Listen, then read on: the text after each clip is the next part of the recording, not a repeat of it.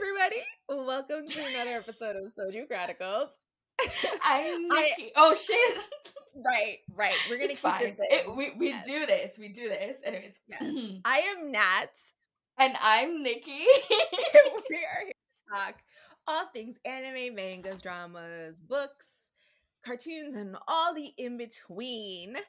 So let's start with what are we drinking?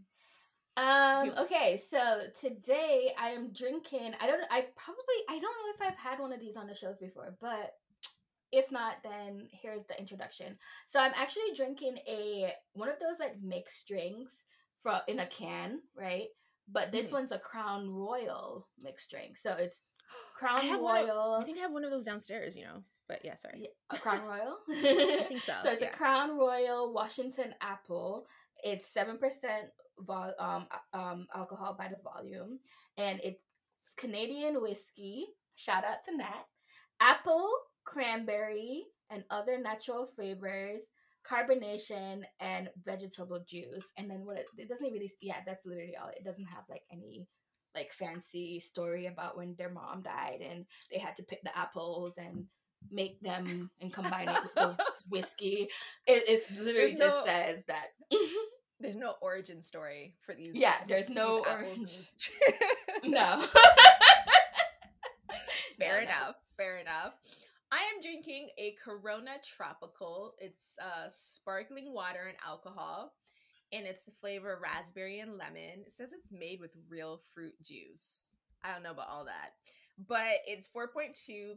At least yours says it's made with fruit juice. It says that it's colored. Mine says it's colored with vegetable juice. Okay, whatever that means. I took a sip, and it's gross. It's like watered down water. That's what it tastes like. I don't Watered even know. down water. Yeah, like literally, like you know what it is? They put like a bit of juice at the bottom. It's like 5% juice, 100% and like 95% water, and then somebody added more water. Like that's what it tastes like. I bought it because the can was pretty. I was, you know what it is? I went to the LCBO to get the ingredients for our drink of the month last month, and I just went a little Mhm. wild. I was just picking things up and putting them in the basket. Actually, I have sake downstairs too, but I'll save that for a Mm. special occasion. But yeah, Do you know what I'm I just thinking went wild. about? You What? said sake, and then I immediately thought we're definitely going to like a sake bar when we go to Japan. Yeah, But then of I course you have also to. thought, I also remembered we're gonna be able to have $1 soju's. I can't wait. Right. Like I was at a Kmart the other day and it was like $6 or something. Even the Yes. sake was So $10. I'm like, this is Canadian? madness, right? So the liquor store that's like near to my house. That one, I don't know why I say that. There's like 12 liquor stores near to my house, but my favorite one that's near my house, the soju is $7.99, right? And then at this other one that's like a big, it's like a more of like a big, like it's a chain liquor store. Everybody knows it, goes there. There's like multiple across like this side of the US. And there it's $9.99. And so if I'm like really craving soju, I have to go to the liquor store that's by the Korean place that I like to eat at, because there it's $4.99. Wow. Wow. But once again, it's like $1 in Korea. So I mean, it's so ridiculous. Like yeah. Honestly, you know what soju was really good? The one we had at the Korean barbecue place in New York for Nikki's birthday. That one Which was one? I don't still even like remember which flavor that was, but oh I my don't god. remember the flavor either, but it was good. Like I could See, like only I could drink like I drink Mhm. soju often, but not like super often. But I swear, every time I'm with Nikki, it's just like a soju explosion. Fair enough, fair enough. Well, I will try to finish this watered down water and let us get into anime, mangas, comics, cartoons, all of that fun stuff. And you have something to share, right? Do I? No, I mean, No, I guess I have it's something. What? sorry. Go ahead. Go ahead. Go ahead. Well, I have something that I was intending on sharing, but I'm gonna wait until it's finished because I didn't, like I said, okay. So for everybody who's wondering why Nikki's being so cryptic, so I watch, if you guys recall last year I watched Legend of Vox Machina. And so the second season is on Prime again. It's like released. I went to watch it and I'm watching 5 episodes. I'm 5 episodes deep and I'm like, oh yeah, this is fun. And then I looked down to say, okay, I think I should only have like 7 more episodes to go. But then I look and it was like, oh, episode 9. And I was like, wait a minute. And so then I Googled it and that's when I found out that it's not like it's not like, oh, we put all 13 or 12 to 13 episodes at once. It's, oh, let's release this week and then release 2 episodes next week and then 2 episodes the other week. And I was very pissed off. So long story short, guys, you guys are gonna have to wait a little bit longer for my thrilling review in season 2 of Legend of Vox Machina, because I have to wait until it is completely out to watch it, because that's the way I want to watch it. But so far it's really good. I am like honestly, I love the animation so much. Like the animation is stunning. Just a little teaser, but you know how like the end of the last well, you probably don't know, but for a reminder, the end of the last season, didn't they get screwed over? Wait, before you go, didn't they get like screwed over by the king or something like that? Is that what happened? Well, they didn't get screwed over by the king. They found out the traitor, who was the traitor in the king's thingy, and defeated that dragon, right? And so then, as they were getting praised for that, all of a sudden more dragons appeared, and that's how the season ended, right? So then this season starts with all those fucking dragons, and it is insane. Like the animation is so fucking pretty. Like it's just so stunning. And yeah, it's so good so far. But no more spoilers until I talk about it. But yeah, so that's me. I intended on finishing that, but obviously I didn't. And then I was going to finish this manga, but then I was like, oh, there's no black people in this manga, so I'm not finishing it, because I refuse to read anything that does not have a black lead this month. So yeah. Yay. Okay. All right. So, obviously, I watched Naruto, but we'll talk about that when you get to your Naruto portion of your chat. So basically, in terms of like what I've been watching, I yesterday I had a list of things that I need to do. I did not do any of them. I ended up watching 2 Inuyasha movies, and then after I finished Naruto, like I got caught up with where we were gonna get caught up to. I needed to rinse my brain of Naruto because I felt like I had lost some brain cells watching that. So I was like, okay, let me go watch some top tier anime. And I mean, if you don't know, the 2 best written in terms of like female representation and just like overall story, like the gold star would be either Full Metal Alchemist Brotherhood or Inuyasha, because they like those are like 2 of the only animes where women are not like seen as unequal to men, like throughout the entire run of the anime and the manga. So I watched some Inuyasha, and I watched 2 movies. I watched Inuyasha, the movie, The Castle Beyond the Liquid Glass, and I watched Swords of an Honorable Ruler. So the funny thing is, I have these on DVD, so I don't even know why I was watching them on Netflix. But I was watching them like, holy shit, when was the last time I watched anything Inuyasha related? And then I remembered that I actually watched Inuyasha, like the actual cartoon, as a teenager, like a literal teenager. And it's not me in my 20s going back and being like, I need to watch stuff. Yeah. Do you know that the first time, like the first piece of like fanfic, my discovery of fanfiction.net was through an Inuyasha fanfiction? I actually can't read I've never really been interested in Inuyasha fanfiction because, I mean, maybe the story is just so perfect for me. I don't need it in that sense. The first thing I ever read was that Inuyasha is very adorable. And I was probably, I don't know, I was maybe like 9, 10, I don't know. Yeah. But that's the thing, like, I was just reading, like, it wasn't even like so obviously I love Inuyasha, but it wasn't that. I just wanted to read, like, oh my god, this is so embarrassing. I just wanted to read Sesshomaru fics. Sesshomaru was like my biggest, like, fucking obsession. I swear.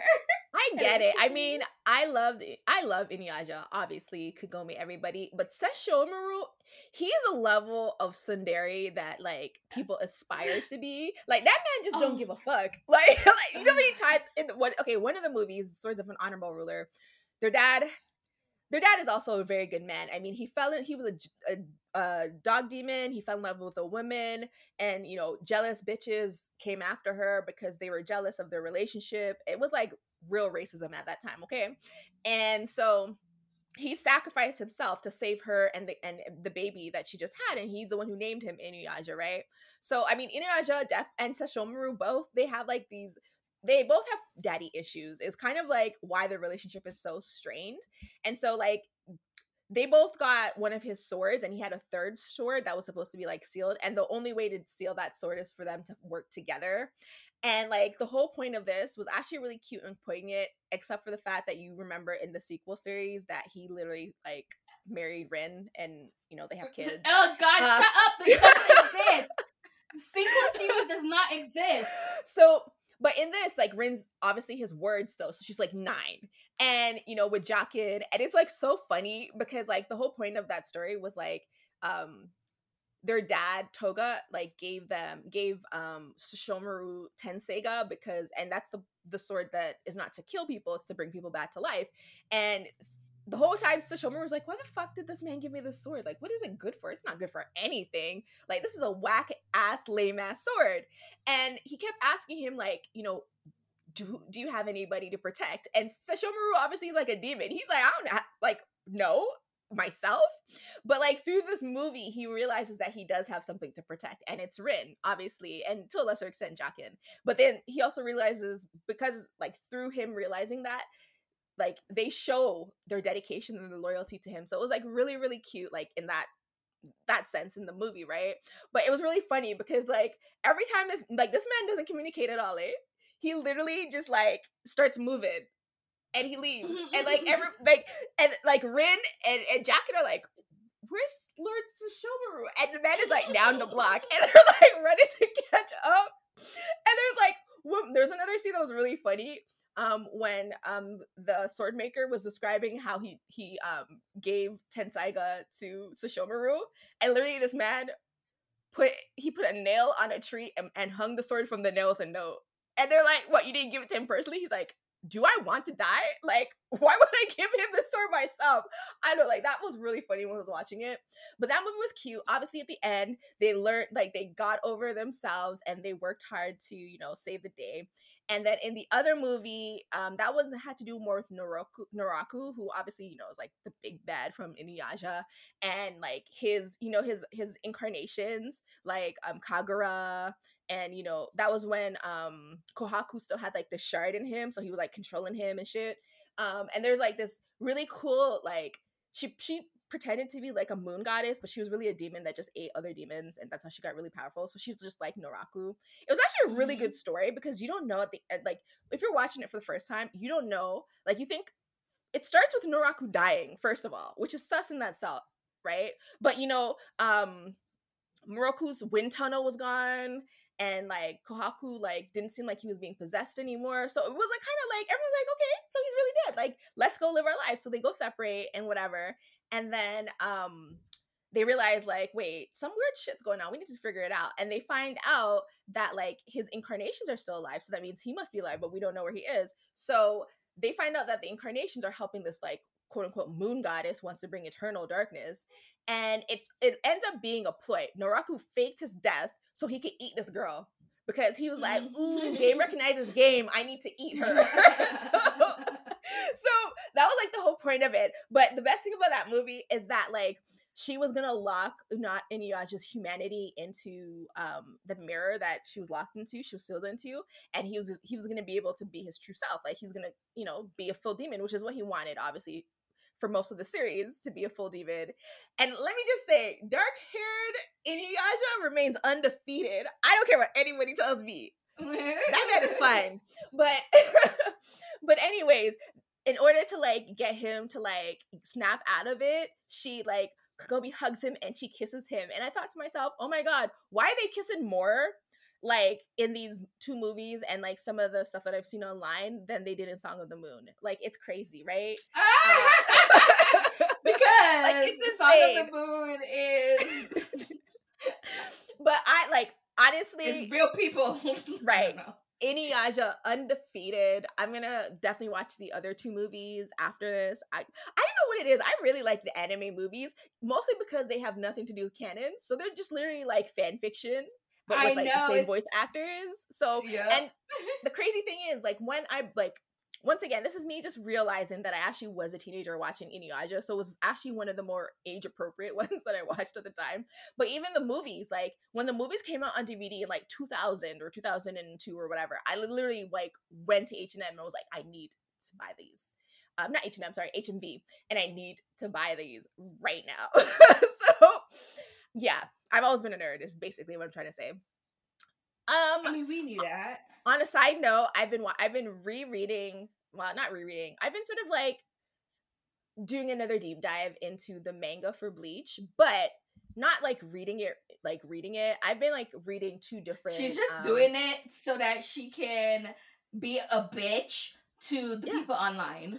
Absolutely, but I've also been just doing it for my own like comprehension. So I've been on the two main like Bleach manga sites and reading two different versions of the like translated text. And honestly, like one looks like the original translated version you would have got like back in like 2000 or whatever, and one looks like a really new one because it's like smooth. It's very pretty actually. I was like, ooh, one looks like it was done in like 1985 and the other one looks like it was done in like 2015. It's very crazy. But I've been reading through them like slowly because I've been comparing them, and honestly the older one is hitting. The older one like is actually doing a lot. Like I feel like there's a skill that not everybody has when it comes to translating, like especially from Japanese to English. And actually that's going to be something I want to talk about when we talk about Naruto, so we can talk about Naruto now.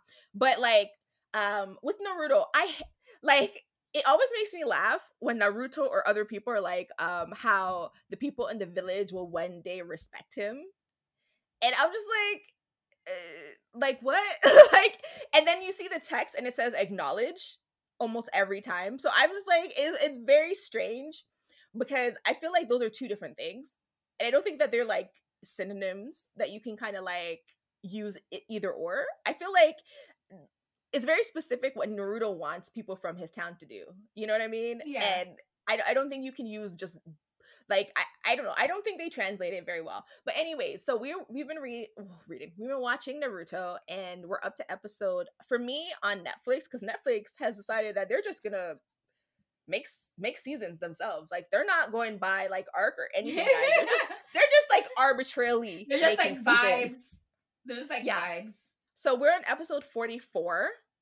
I actually watched episode 45 just because I was annoyed at the way I just wanted to see the end of how it ended. Fight.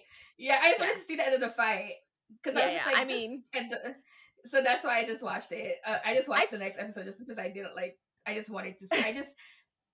It's so weird, right? It was just that it just felt like it was just in the middle of it, and so I just needed to see the end before they moved on to Hinata's fight. You know. Yeah, no, I get it. I mean, I just assumed Naruto's gonna win anyway, so I was just like, I mean, he did obviously, but I just, it was just a thing. Like, it's just a weird Nikki thing.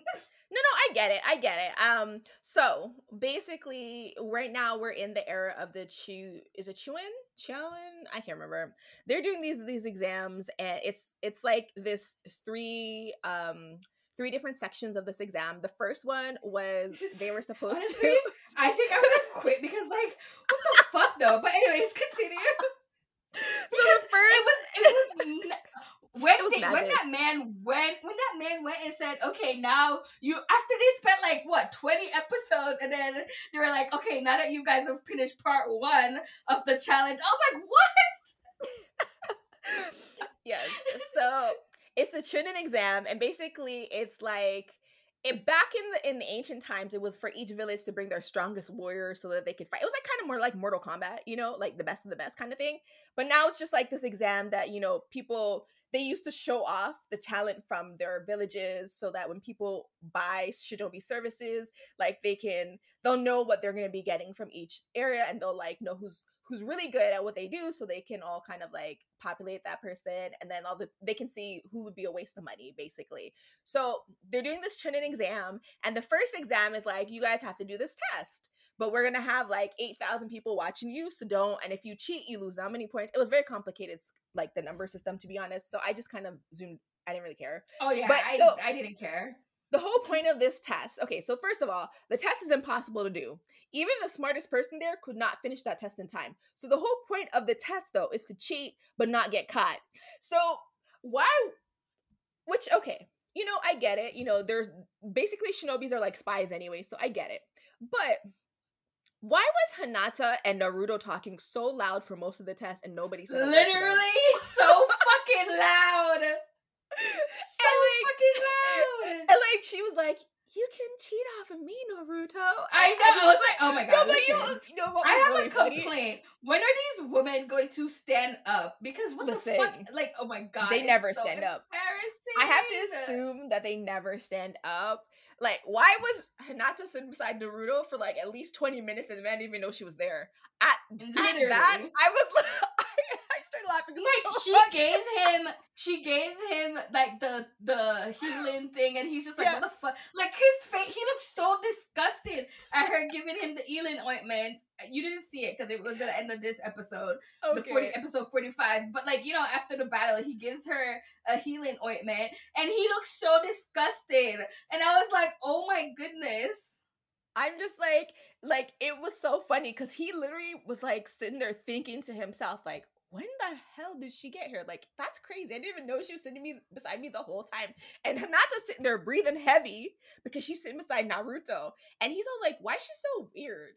Like, she's so odd. Oh, well, let me go see what Sakura's doing. Meanwhile, Sakura done broke up her best friend with her best friend because of Sasuke, who don't even like either of these hoes. Either of them. Like, you guys are losers. And like the way, like, it was so fucking dramatic too. Like when they were sitting on the bench and she's like, I heard you like Sasuke. Well, that makes us enemies now. And I was like, wait, what? What? Like, what? I didn't understand that, to be honest, because I'm like, you don't have to be enemies at all. Right. Like, once again, and like, especially what really bothered me, and I kept messaging Nikki and just putting it out on Twitter because I was so fucking pissed. Sakura did nothing for like the entire time of that second test. Like, what was she fucking good for? Sasuke, look out, guys! Oh my god, she is the worst female protagonist I have ever seen. And I watched Bastard, okay? Like the pervious fucking drama, like shonen anime on the history of the planet. And even the women in that were serving more than Sakura.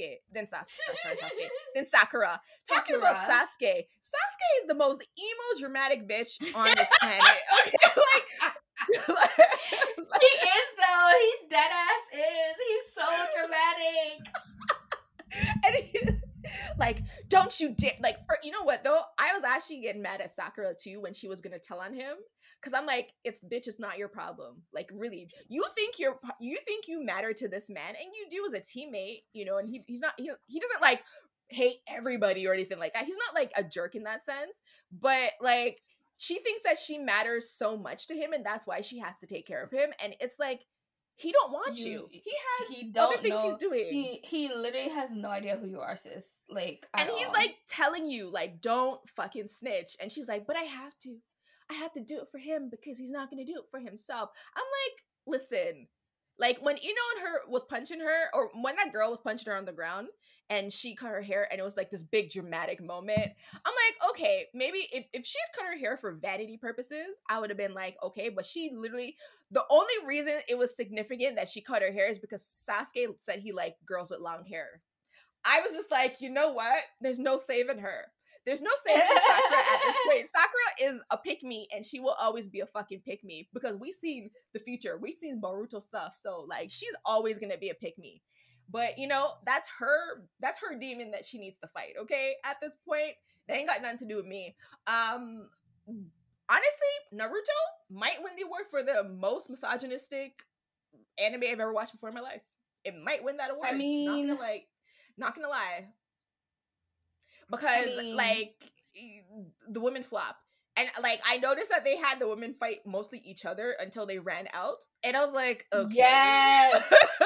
But then okay, even in the training, because like even in like the other portion of the test where they must fight each other until surrender, and I'm like, when he first said it, I thought he was trying to say that until like one of them dies, and I was gonna be like, you guys are very dramatic for the like these are 12-year-olds, relax. But you know the fight that Sakura and had, and oh my god, I couldn't help. It's because those like last like 3 or 4 episodes are so fresh in my mind because I just watched them like earlier today. yeah. But I was cackling when they were like, "Oh, is doing the mind control jutsu." And then they're like, "Oh no, but look, Sakura can resist it." But it's like, but surprise, Sakura did not resist it. It was just And like then fucking Naruto has the most irritating, annoying voice I've ever heard in my life. And so when he was like, Sakura, no, I was like, oh my god, it would have broke my consciousness too. Like, shut up. like Naruto, honestly, you know what he needs? He needs a therapist, and he might need some medication, because I think there is like he definitely needs some support. And I mean, I get it. Like he's been, you know what? I like my thing with Naruto is like he's 12, and people treated him like shit his whole entire life. Yeah. And so I and even now they're literally like, honestly, they verbally abuse that man so much. They're like, oh, the loser, the class clown. Like, not Sasuke literally created a plot that hinged on Naruto being stupid. Like, literally, like that was the plan. He's like, I'm gonna give you guys this saying, and if you don't remember the saying, I'll know that you guys are like the enemy, because this is when the second trial was to like get some scrolls and get to a place by a certain time, and so everybody had different scrolls, and you're supposed to get one of each. So like, there are people who can duplicate themselves and make clones, obviously, like Naruto. So like Sasuke was like, okay, and Sasuke knew his man, okay? He knew his man. When that fake Naruto showed up and said the thing, like the saying like perfectly, he's like, I know you're not Naruto. Naruto's stupid. I was just like, wait. But also you're right. But like, I don't know. I kind of feel really bad for Naruto. Even though he's kind of I do too, but I'm just saying his voice actor's voice is so irritating. It is like because Naruto doesn't have an inside voice. That's why. So he's just always yelling like all the time. And I'm just like, sir, people won't respect you if you're yelling all the time. Like, that's just not gonna happen. But yeah, so this show, I like, even now I can't like, even now I don't think as a kid I would have been into Naruto.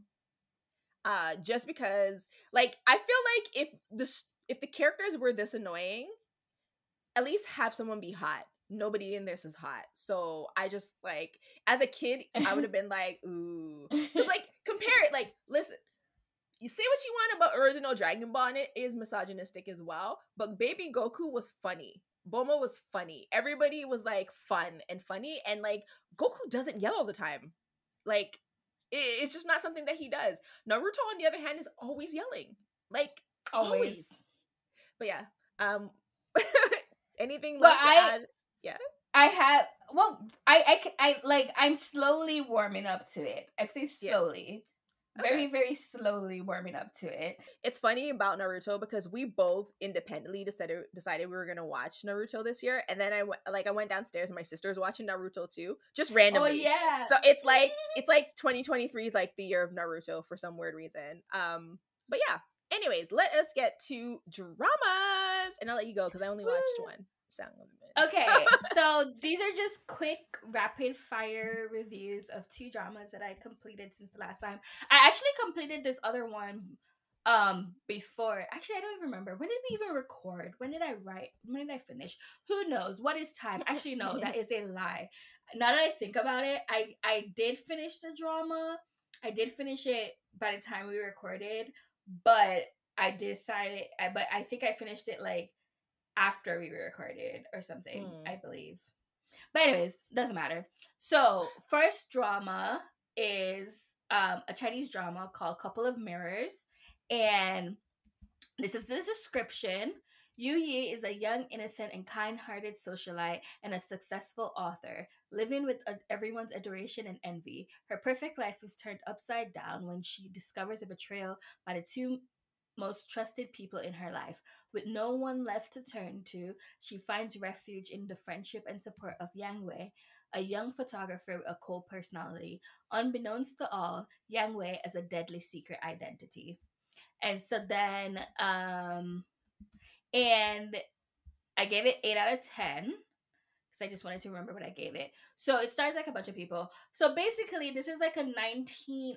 Okay, me with story time as usual. So I started watching this drama. Actually, I started watching this drama last year, right? And this drama came out in 2021, but I started watching it last year. But I had to watch it on YouTube, and I was getting irritated because, like, as you know, I don't like to watch dramas on YouTube much, and I also like sometimes I don't like to watch dramas on my laptop.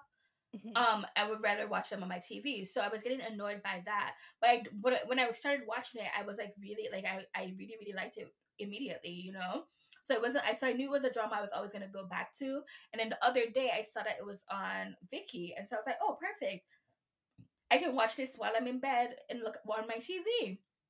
And so that's why I started watching it again, and that's why I was able to watch it. So it's only 12 episodes. But the reason why I actually why I picked up this drama is because I was like, why is it boy love everywhere? Like boy love this, boy love that. Where are the girl love dramas? Like, where are the lesbians? Like, I felt like that was an untouched population Market. going around right now. Huh? Yeah. Yeah, Market. right? Yeah. Untouched market. Like, where are the girl loves? So someone said, oh, this is a girl love, watch it. And so I know it's like a Chinese drama, so like obviously a girl love is not gonna be like, you know. Yeah. But in the same breath, I think this could have been way fucking gayer than it was. Like that other drama that I watched, Shining Just for You, that drama was hella gay compared to this one.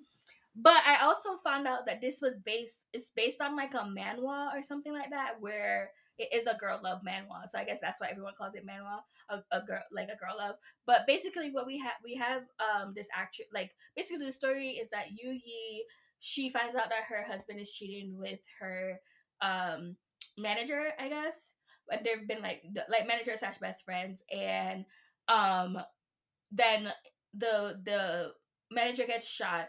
The person who shot her is Yu Yi, and then we find out that the reason why Yu Yi shot her was not Yu Yi, Yang Wei, and the reason why Yang Wei shot her was because the husband and the best friend had driven and killed a girl that the only girl that Yang Wei was kind of friends with, because Yang Wei, we found out it was like an orphan that got like sold and trained to be like a warrior, and she was at war and suffering PTSD.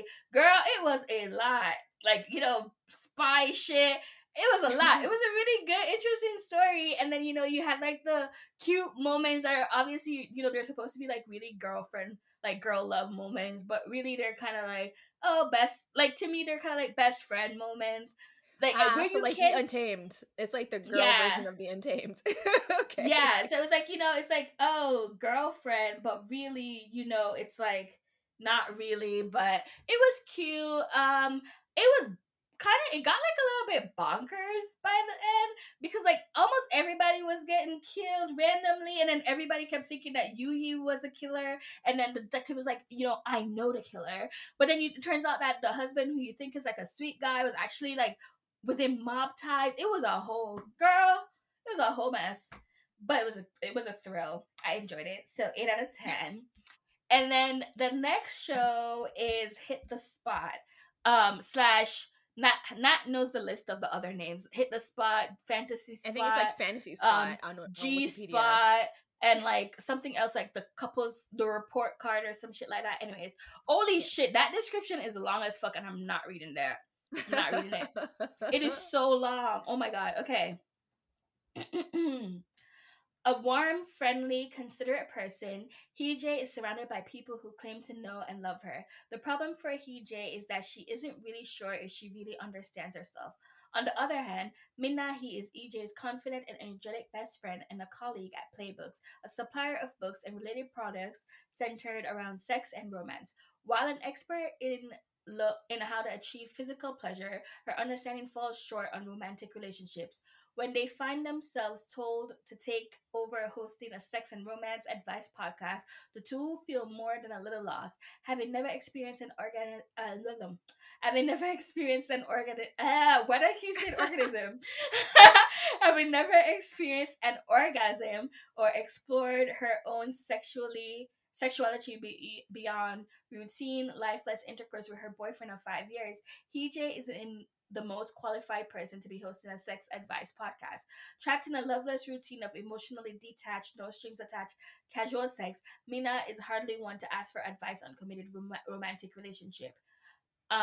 With no one else to take over the program, though, they really don't have a choice. Suddenly thrust into a world she doesn't understand. Hee-jae finds herself opening up to new ideas and starts to explore her own body and seeks out new experiences. Fed up with the cycling through men who only satisfy her body and nothing more, Minna too desperately wants things to change, pooling their lifetime. Oh my god, this is so fucking long. Am I lying? Mm-mm. Pooling their lifetime of experience and newfound knowledge, Mina and Hee-jae decide to make a life change by opening a sex counseling service together, working to help others to find personal satisfaction. Will these friends find the satisfaction they both so crave? And it's a romance drama. It's 8 episodes. It starts Han Hee Young, aka Hani from Exceed, as Sun Hee Jae, and then Bae Woo Hee as Lee Mina, Park Sun Ho as In Chan, and Choi Wan Ruk as Woo Jae. So the description told the entire fucking story. I really don't need to say much else. The only other thing I will tell you is, oh my god, Nat, they are going all out on these R-rated Korean dramas. Like, girl, within the first 2 minutes, it says rated R. You believe that shit? 2 minutes into episode 1, I see titties and I hear fucking, and it's a girl fucking her boyfriend while watching a porno on screen, and then it's like I was just like, wow. It's like, you know what it is? I think it's more shocking because it always goes from like 0 with a lot of these dramas to like 100 with these like adult ones, right? Like they rarely have a nice safe middle ground. It's always like very extremely dirty or so chaste they don't kiss until the last episode, you know? Like, girl, when I tell you, when I was seeing titties and butt everywhere, I was like, wait, am I watching an HBO Max show? Like, what is going on? Is this not Lord of the Rings? Is this House of Game Dragons? of Thrones? Like, what is going on? But it was cute, very informative. Definitely a show that is necessary for the generation of people. Yeah. Yes. And now I'm wondering if I mentioned this on the podcast already or not. So I just had a weird sense of deja vu. Maybe. I don't remember it to be. I mean, I know you've talked about a Hani drama that you're watching. I just can't remember when. We talk all the time, so I really just don't know when. I know, it's so hard. But I apologize if I mentioned it already, guys. But anyways, I gave it I forgot. I think I may give it an 8 or 8.5 or whatever. Because I thought it was a very informative, it's definitely one of those informative shows that is what is needed in Korea.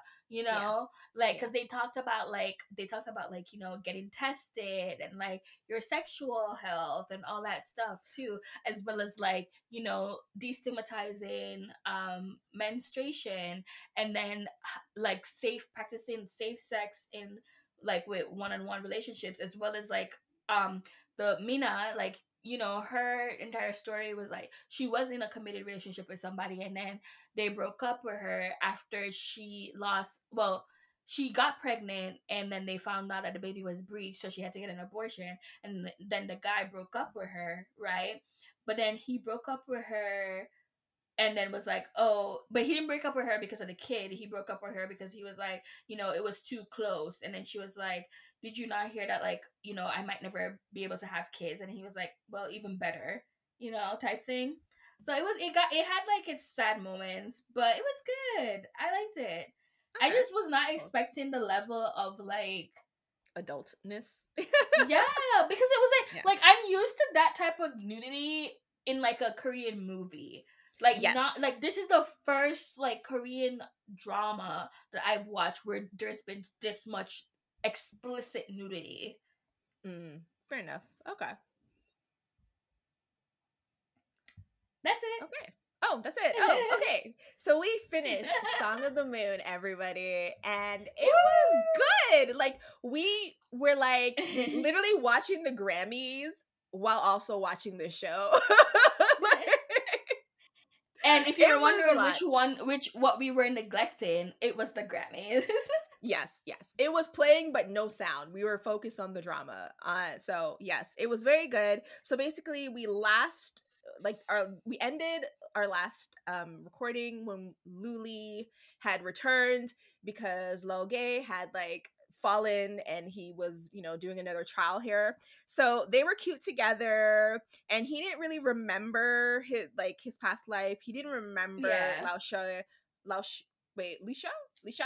Lu He didn't remember Xiao. Lu Lu Xiao. Xiao. Yeah. And so yeah, so sorry. My sister just texted me and I got really distracted. Sorry. I was like, no. oh, So what anyways, happened? so basically yeah, Lu Xiao is just like, you know what?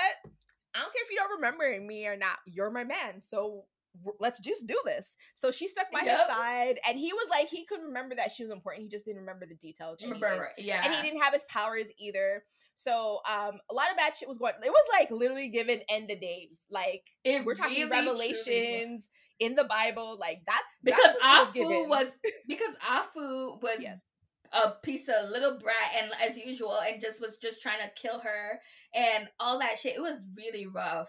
And like she got kidnapped again. Like okay, first of all, okay, let's finish like kind of the story points, and then we'll get into it because I have a lot to say about Afu, and I got a lot to say about how everybody wanted to blame Lu Xiao for everything, and that girl didn't do nothing. She didn't do nothing. Everything. Okay, but anyway, so he's down there, shit's getting real because Afu and Baifeng, and now we find out the old man is really like the bad guy because he's been possessed by the spirit of the moon god.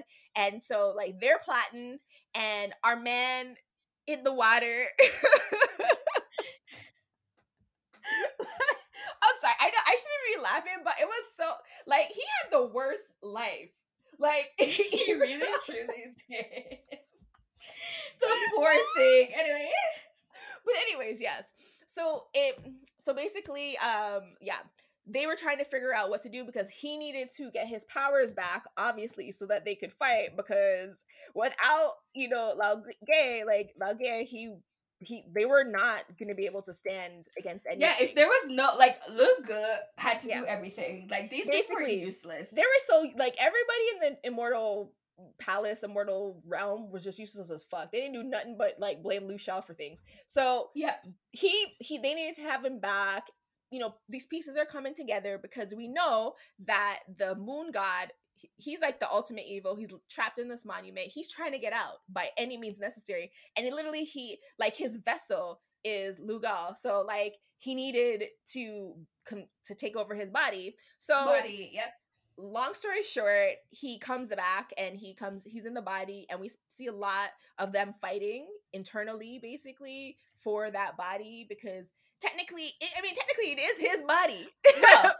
First you have to so Luga was able to break the curse to remember after Lucia. I forgot something happened to her and he had to like he took the Phoenix Tears. No, she gave him the Phoenix Tears. She gave him the Phoenix Tears so that he would forget her because they basically are opposing powers because she's representative of the moon of the sun goddess and he's representative of the moon god. And basically in every mythology there is the sun and the moon fall in love, but they can't be together because obviously the sun and the moon rarely are together in the sky. you know how it goes. So, Yeah. and they had like here in the story, they had like this yin and yang energy that was opposing.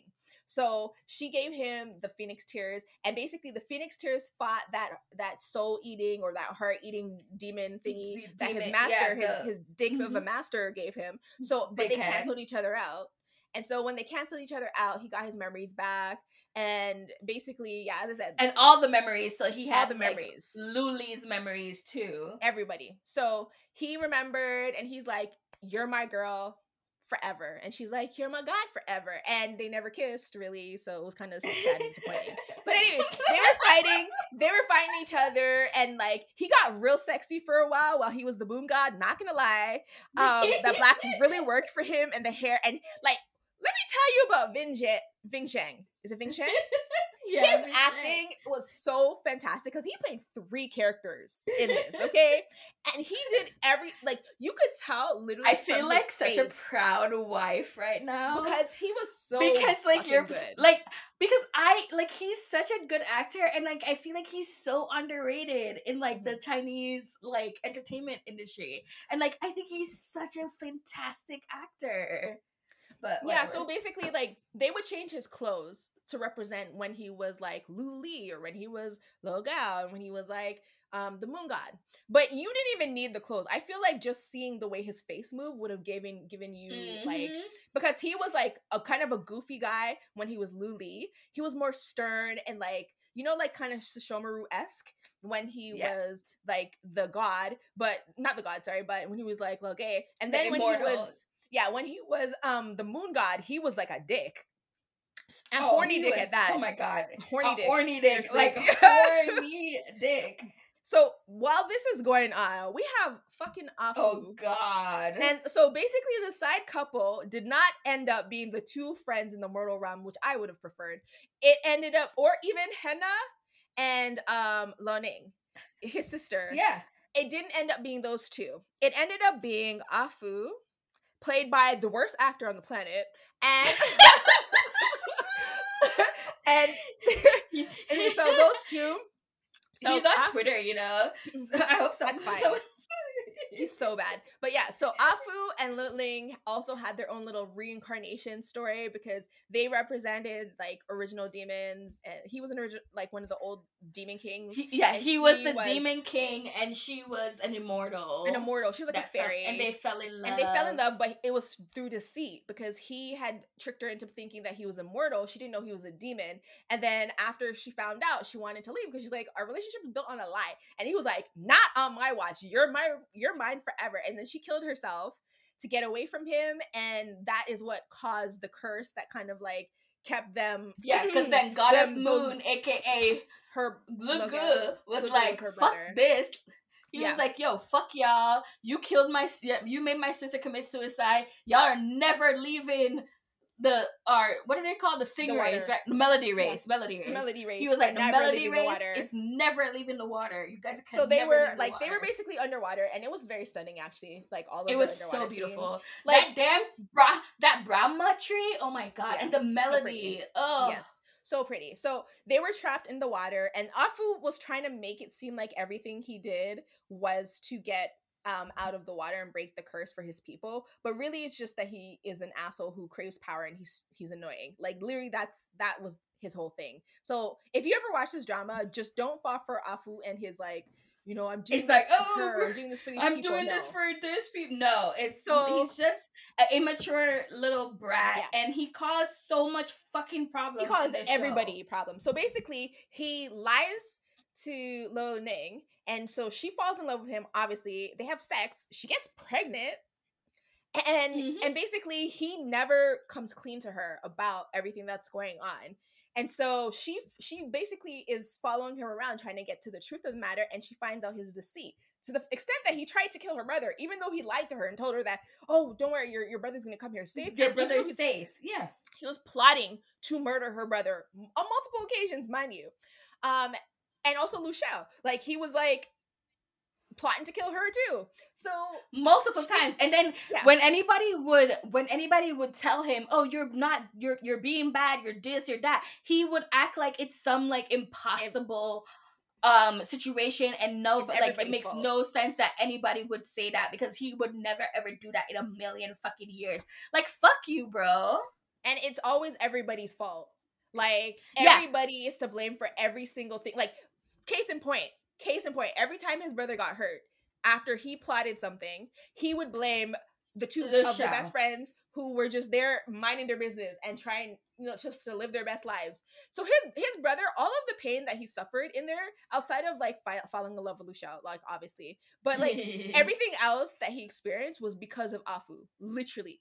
Like, literally Afu stole the Demon King like power from him, left this man old and graying and dying, and was just like, yep, I have to do this to whatever. But when I come back, I will, I will worship the ground you walk on, and I'll be your servant. I'm like, this man, Henna will not be alive when you come back. Look at him. Like oh my look god, at him. so annoying. So anyways, basically, she leaves him, and then she finds out that the way to break the curse is to become the Demon Queen and to forgive them, because that's basically, it was like an unresolved sort of situation with the last two beings that they used to be. So she's like, okay, well, I can't be with Afu because he's a liar and he hurt my feelings, and even though she loved him, she just couldn't be with him. So she decides she's gonna marry Henna, and that would have been the ship. That would have been the ship, though. Not gonna lie, that would have been the ship. But obviously, Henna is too pure for this world. He is not gonna go after other people's women. Like, he's proven that time and time again. He really should have got a girlfriend. I'm sorry. Like, I just did not like. He really should have. Because he was. I wish they had like introduced that plot point, like the whole she has to marry plot point, and fuck Afu, like fuck his ass. I don't give a fuck. Yeah, right. So, anyways, that happens, and long story short, she ends up dying. Wait. No, you gotta listen. So, Afu finds out that he's marrying her. Yes. Literally, gets all vexed, gets like some extra power from the moon god. Then gets an extra power for the moon god. Goes steal Henna's demon thing. Then kidnaps her, forces her to marry him. Then, after that, gives her the Phoenix tears because he's like, oh, she's in love with Henna and she'll forget him now because blah, blah, blah. So when she gets the demon tears, and at this point, actress who plays Lu Ning, when she was getting rid of those memories, and she was like, oh my god, I can't, like, she was doing her thing. She was doing her ass thing. Off. She was hard carrying that couple. And then it would get back to Riley Wang, and you're just like, oh my god, stop. He literally had two expressions the whole drama, and everybody is acting their ass off. Like, everybody's so impressive, and every time they would pan to this man, like, there was this time when he gets a smile for something, and it was just like so forced. Like, who did he sleep with to get this role is my question, because there's no way he did he acted like he did some sort of like audition to prove the part.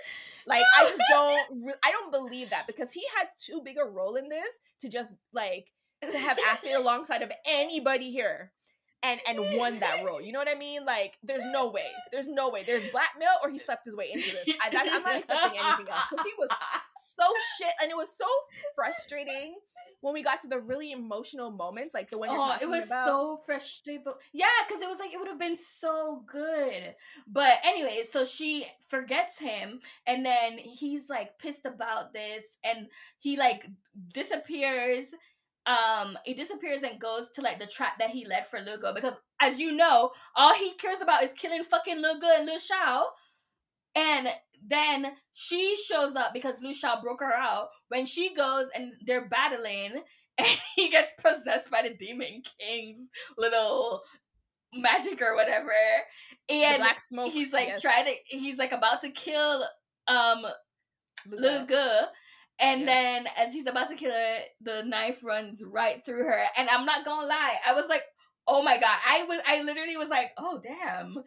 Like, I mean, it didn't help. Like, it didn't actually help that we were all like, I feel like the in memoriam on at the Grammys was happening during one of these emotional moments, and so we ended up feeling it more because it was going on, and we're like, oh, this person died and this person died, and we were watching this Oh drama. no, I think that was that for Henna's death though. I feel like that might have been Henna's death. Oh, you're right. It was for Henna's death. Yeah. Yeah. But no, because I was like, oh damn. And then she, you know, girly acting her ass off and saying bye-bye. Meanwhile, he's like, you know, doing nothing. And then after she dies, right? He then goes, and you would think he would learn his lesson because she literally says in her dying breath, be a better man. Mm-hmm. But no, he did not learn his lesson. He then goes and gives the Demon King, like binds his soul to the Demon King so that he can become powerful enough to steal the Moon Sword from Lil Gu. And it was just he was so fucking annoying. And no, guys, he did not die. Well, in the first ending. There were two endings, but we'll get to that. Anyway, so that's happening. Henna's dying at this point because he done stole his power, and his beautiful black hair was gray, was like white, and he would just look like he had aged 50 years. Okay, so he's dying. He's trying to do what he can to help, but he's of no use. And also he was trapped as well too. The person who saved him was surprisingly Baifeng, who also was another annoying stupid bitch. She was oh my god, like she kept going on and on about Lugo. Oh, I'm gonna make him. He's mine. I will support him forever. I will love him forever. I don't want you. You're just saying that because Alicia. I don't want you. I never wanted you. I never want you in the future. Like Nat and I were talking about it because like you know how often in these shows like you don't often see like the male lead very blatantly tell the female lead, no, I don't want you. That was not the case in this. Like each and every version of, except for Demon version, did not want Beifong. They told her multiple times that they don't want her. Yep. But somehow this bumbleheaded bitch still thought that Lu Xia was the reason why they didn't want her. It made no sense. It was actually insane because literally every single time that she was confronted with Lu Li or Logo, they would be like, I don't like you like that. I never did. It's never going to happen between us. And she would literally like, it's like he was speaking a different language and she was just summarizing what she thought he said, because then she would just it was honestly like at some points like they were having two different conversations because she's like, it's Lu Xiao, she has like possessed you and blah blah. I'm like, this man literally, this is not even like this is literally like their second reincarnation that we know of. They are linked in a way that you cannot even comprehend at this point. Like, you are not getting in between these two people. And she was there working for the bad guys the whole time, talking about, I'll make him love me. I'm like, okay, stalker. Okay, whatever. So then we also had the whole general thing going on. And so, there was like this random side story that was actually not bad when they had to deal with, what was the name of that general though? Was it Yurong? Yeah, Shangrong, yeah. No, Shangrong was the other one. No, that he was like the Shai Ling Shi. Okay. Or Shi Ling Ji. Yeah. Oh yeah, but oh gosh, when we were sad when she died too. Yeah. So basically the guy. This story, unfortunately, all the women get fridge. Oh, everybody gets fridge. Every single person gets fridge. Even Lu Xiao gets fridged in one of the endings. So like, yeah, it's down bad, guys. So we find out that the general guy who had betrayed them at the beginning and was working for Afu, like he was doing all of this because he had somebody that he needed to go back to, and it was his old senior from way back, like 1,000 years ago, and she had gotten like basically trapped with these evil spirits, and she saved his life, but at the cost of her own. And she was like, she'll wait for him. So it took him 1,000 years to finally get down there. They get down there, she's there, but obviously you can tell she's been there for too long, so the demons have literally like seeped into her bones. So she, even though she's like coherent and like she can whatever like discuss things with them, she also has moments where she just like goes black and she starts like getting really violent. But like they were really sweet. They had really good chemistry. She was so badass and so cool, like amazing. Yeah, And then, I wish we had seen more of her, to be honest. Like, she was but good. I then, like her. yeah, they ended up having to. She ended up having to sacrifice herself. This almost exactly the same way, basically. Except she died. So she's not waiting for him there. Like she's dead, basically. Like her spirit is no longer, has no form. So that was a sad thing that happened. But now he's on the good side. And then we had the other immortals, useless as they are. So Mr. Shang, his dad was actually a god. So here's the thing that I never understood. They kept talking about how gods don't live as long anymore, but we never really get why. Because Mr. Shang, But we eventually figured out why. I mean, yeah, but Mr. Shang, like his dad was a god and he was supposed to have all this power or whatever, and his senior was also somebody who was like basically her whole life was making sure that he ascended to godhood. That was her whole purpose. Like even though she was wanted him to be immortal. She was a person in her own right, had her own life. You know, she was a general too, but like she basically, her whole purpose was for Mr. Shang to be a god. She dies. She sacrifices herself to help them seal the the moon god in the monument, and so she gets fridged. And so basically at the end it's all dudes and Lu Shao, literally, because all the women are dead. Like all the women that we meet are dead, basically. So then there's two endings. So the first ending is episode 39, and then we were like, what the hell's episode 40 gonna be? So we watched episode 40, and it's a different ending. Okay, so it's just like it's like a different. So for episode 39, yes, basically the major differences between the two ending are that in one of the ending, well, in both of the ending, Anna dies. No, Hannah doesn't die in the 40th episode. He didn't? No. Oh, no. Yes, because oh my god. Yes, that's why we liked it too. Okay, so in one of the endings, Hannah is alive, which is the 40s. So episode 39, episode 39 basically ends with Hannah and old boy Luca having like this elaborate plan on how to trap the demon and have Li Shao ascend to God so that she can use her wheel and kill him. When she goes to use the wheel, she's supposed to kill him, but instead of killing him, she's like, if I don't kill him, then you're going to not be we don't know for sure. If I absorb him, he can't survive. He has to die in me, right? Because she's she's goddess of the sun, and that's the demon is darkness, so they won't be able to coexist. And so she basically sacrificed herself. After that, he fixes the world or whatever, but he leaves his position, and it was really sad, actually.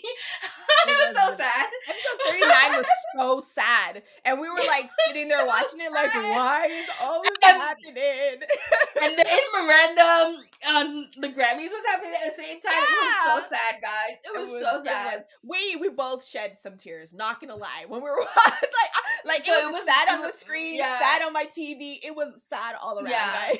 So basically, then after he leaves, we were able to see that Learning and old boy had reincarnated as well, and that the phoenix that she was following him throughout their life as he was searching for her. It was very sad. So then the second ending, which was much better. yeah, it really was. I get it. And the second ending, honestly, I don't even remember. I just remember that they decided to work together, basically, finally put those people in the Immortal Palace to good use. Yeah, so Bai Feng decides that she's like, oh, okay, so in this one, the moon god actually does more take over Logo's body, and he's very horny for Lu Shao. We were just watching it this man kept trying to pull her up and rub his body on her. We were and talking about, oh, you're gonna be my wife, you're gonna be my wife, you're gonna do your wifely duties. We're like, what is going on? He literally had he had no other desires except for her to do her wifely duties. It was crazy. And he was mad when she tried to kill him because she was not because but I love her, so no, because he wanted to fuck her. That's it. Absolutely. So, anyways, in this one, they actually do get married, which is another major difference. And Yes. like their wedding, their outfits were so gorgeous in this So wedding look was beautiful. so beautiful. And in this one, they had like this really awesome fight scene in the pavilion against him. Yes. With Lu Shao and all of the immortals who were there, and like Bai Feng actually is useful, and she like turns on him because she's like, you're not my Luli, you're not my Lugo, you know, you're not the guy that I want. And he smashes her into a pavilion or whatever. And I mean, I'm only hoping that she had died at least, but you know, you never Yeah. know. You never know in this case.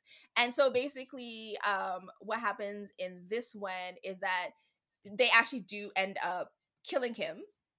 And I mean, I Yes. was a little confused about how that happened, but like they ended up killing him anyways, and he reincarnates. Wait, how did I forget? Yeah, it was Wait, kind they of, did? it wasn't as clear cut as the first one, because the first one was like Henna used his power to give him 3 days, so he pretended to be the moon god so that he could allow her to finally kill him, because because he Yeah. had killed Henna, right? So like that was her final straw. That's when she knew, like it's like Buffy in Yeah.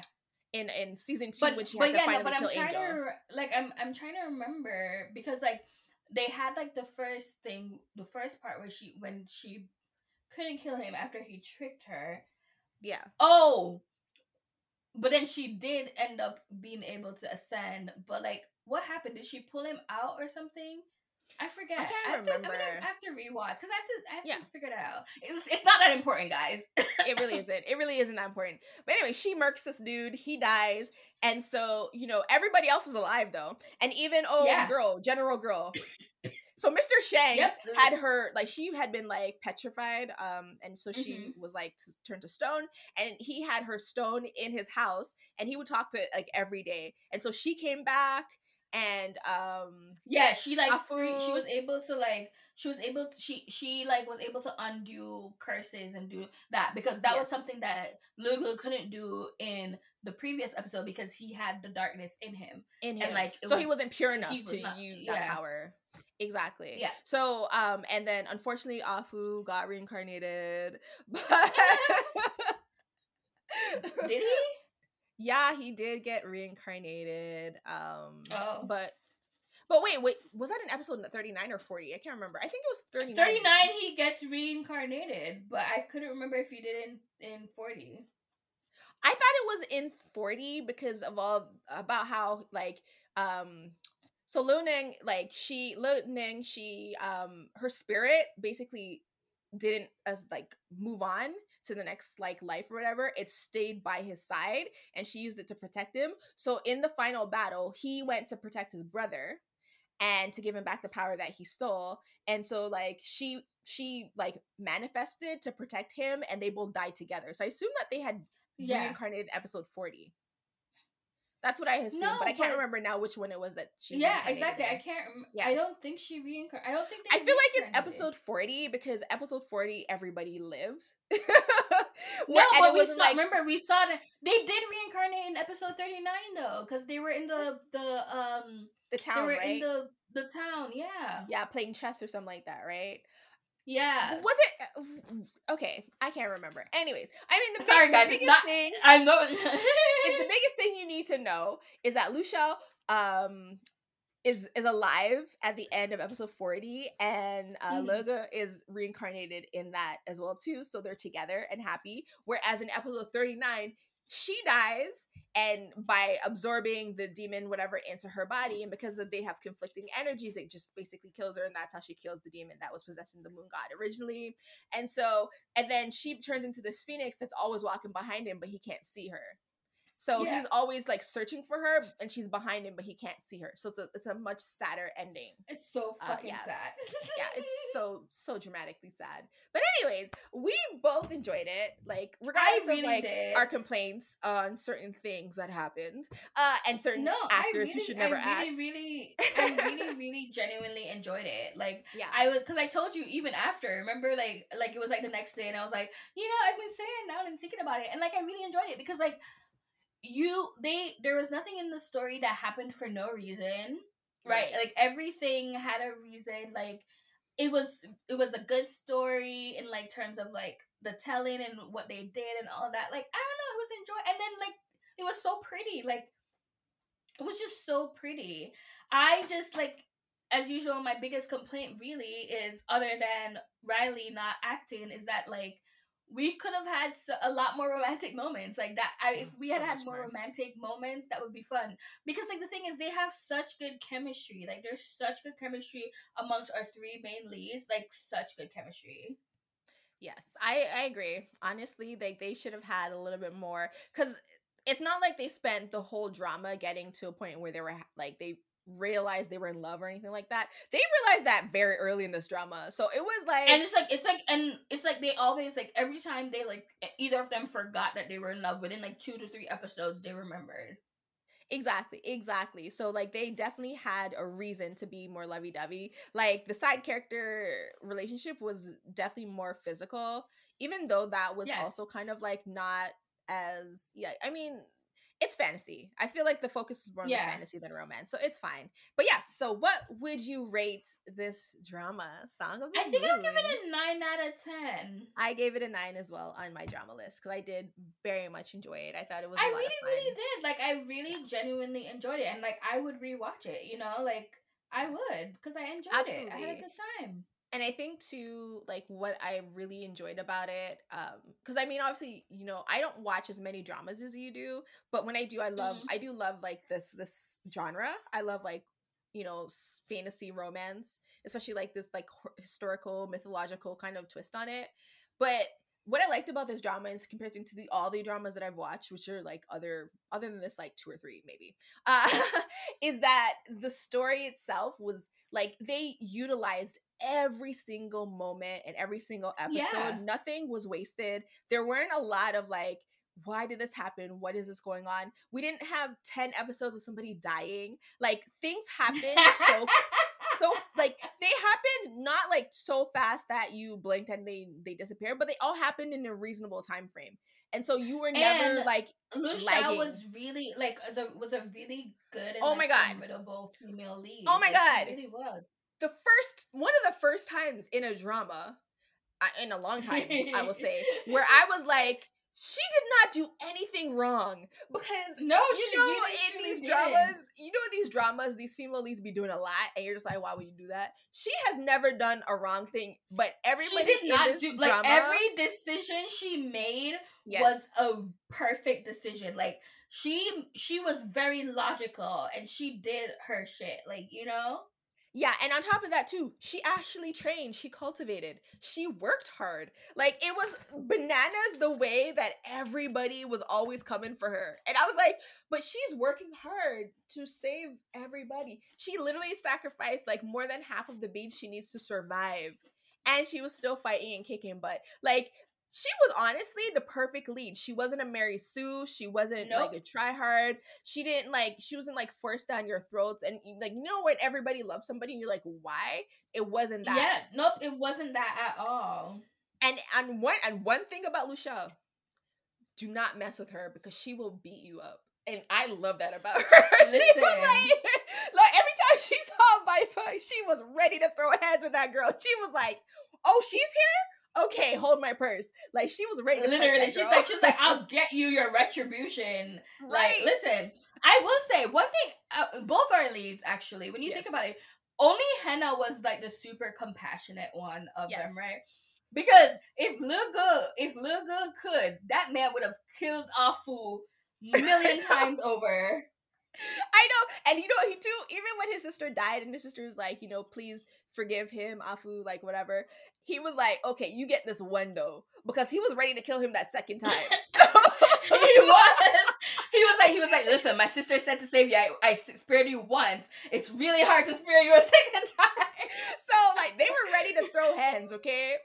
But yes, we really did enjoy Song of the Moon. Our next drama is gonna be contemporary. Yes, we're gonna find a contemporary slutty drama to watch.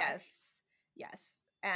Pray for the girls because it's rough. There's so many dramas being made, but some of them don't hit, and we've been on a like I feel like in 2023 we've done pretty good.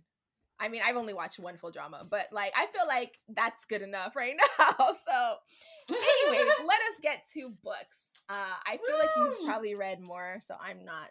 I'm gonna go Okay. last with the book we read together. All right, so books. We're gonna go quickly. As it's Black History Month, I've only read black books, like books with black female, either written by a black woman. Features. Why am I speaking like that? I literally only read books with by black authors that featured black characters. So I read Token Black Girl, a memoir by Danielle Prescott. It was basically, as it says, it was a memoir, and she just talked about like um her life growing up, and like how she felt being like the only black person in like her class of 20 people, and like all that stuff. And nothing new really there. That's why I only gave it like a 3 out of 5, because there was really nothing new there in terms of like if you read these type of stories already. But I did enjoy that she had like a lot of modern references to things, and like there were things that she said that like made me, that I was like, oh, she's definitely like a millennial, you know. Yeah. She was like, oh, that Pop Sugar cover that had Hilary Duff and Raven Simone and all of them on it, and I'm like, yeah, I remember that. And so like it was fine. So I gave it a 3 out of 5, and that was the only like non-fictional book that I read. And so then I read, wow, where's the information? Why is there no information on here? Okay, I guess I don't know. I thought Goodreads had like the description, but it doesn't for some reason. So I read a book, Hooked on Your Love, a royal romance. It's number 1 in the Royals romance series, and it basically, this girl Natasha, she's like, so there's the family, the royal, and they have like 5 daughters, and they're all like super special in different ways, and they have like a series of hotels. So Natasha is like the general manager of one of the hotels in New York. When the parents decide that they're gonna go to like this conference in India, she ends up having to like go to the hotel to like finish building up their new hotel in Rhode Island. And while she's there, she meets this guy, and it's like love. It's insta love. So like right away, they just want to like fucking tear each other's clothes off. But then it finds out that he's the contractor at the hotel, and so they butt heads. But then it all ends up going good anyways. It was okay. I didn't really like the writing style much, to be honest. It's like, and I don't know, there was something that just didn't click. Like I wanted to love it more than I did, you know? Like I wanted to like it more than I did, and I just Okay. didn't. So I give it a 2 out of 5. But I really do love the picture. Like it was like, and they're all plus size. It's great. I read Unshaken, which is the Hell Knight Academy book. So then I told you a bit about this book, Nat. But I actually really enjoyed this book. So basically, we have this girl, Micah, and she is the product of a fallen angel and a witch. And in this society, they all the witches, like the different sector of witches trained to become like um protectors of the realm under the angels or whatever, and she never got picked to be one, even though her brother was one. So then she gets picked by Hell Knight Academy, and then she ends up going to that academy, and they're all fucking batshit there. Like the only purpose of that, like they're literally like the headmaster is like, oh, you have to get here before night falls. And then she's like, what happens if I don't get here if I get here after night falls? And then the first day that she's there, they also like set targets, right? So the admission literally tells everyone, oh, there's a new girl, find out how powerful she is and kill her if you can, type thing. The only way you're safe, it's like purge style, so the only way you're safe at night on this at this school is if you stay in your house. If you go outside, it's free game, everyone can die. And then they literally sends like reports at the end of the next morning. They're like, oh, 50 children died, 20 are in the hospital. And I'm like, can you imagine as a parent, you send your child to this school? Like, what do they tell them? You know? These academy books are always really funny to me because all the schools always end up being like really super shady, and they seem like they're super shady. Like I don't know, they all seem like they're buried over like some sort of form of burial ground or some shit. I don't know. Like Yeah. that was crazy. But yeah, but this one was really good. Like, and what I was shocked, guys. Like, I gave a 4 stars, 4 out of 5 stars to a Kindle Unlimited Academy book. Like, I was shocked to my core, guys. Like, who am I? But I really, really enjoyed it. Like, it was so good to me. Like, I don't know what it was. Like, maybe it was because it was like an all black cast. Like, literally everybody in the book was black, with like the exception of maybe like two people. Like, everybody was black. Like, it was just amazing. I don't know. And you know me, I love me a good demon angel story with like all that stuff. And the smut was it was fine. It wasn't like amazing. It was okay. But I enjoyed it, 4 to 5. And then the other one is another academy Really? book, but this one's called Lost Omega. So I actually read the first book in this series, which I can't remember what it was. I don't know. I can't remember, and I'm not gonna open it up to look. But it's book 2 in the Sweet Omega verse, by Romy Lockhart. And I read the first book, and the first book was a girl who didn't know she was an Omega, and she ended up becoming Omega, and then she had an Omega mate, but Omega had a pack, and they went into the school, but in that school has like people kidnapping Omegas, and girl, it was a lot. But anyways, first book, at the end of the first book, basically this huge like thing had happened, like this huge so this Omega Academy is for Omegas to find their to find alphas, but there's a true mate bond, but like it doesn't necessarily exist at this academy, right? Because it's just a money making business for that. At the end of the first book, like there was like a huge fire, and like the evil headmistress in the first book died. So there's a new headmistress, and this new headmistress is not allowing any of like the lesser Omegas to like go under the cover, and that's how Ember was. Like she was a lesser Omega, and she was under the radar. So she basically like sets her up with this alpha, and it's like an abusive alpha from her school, and it's girl.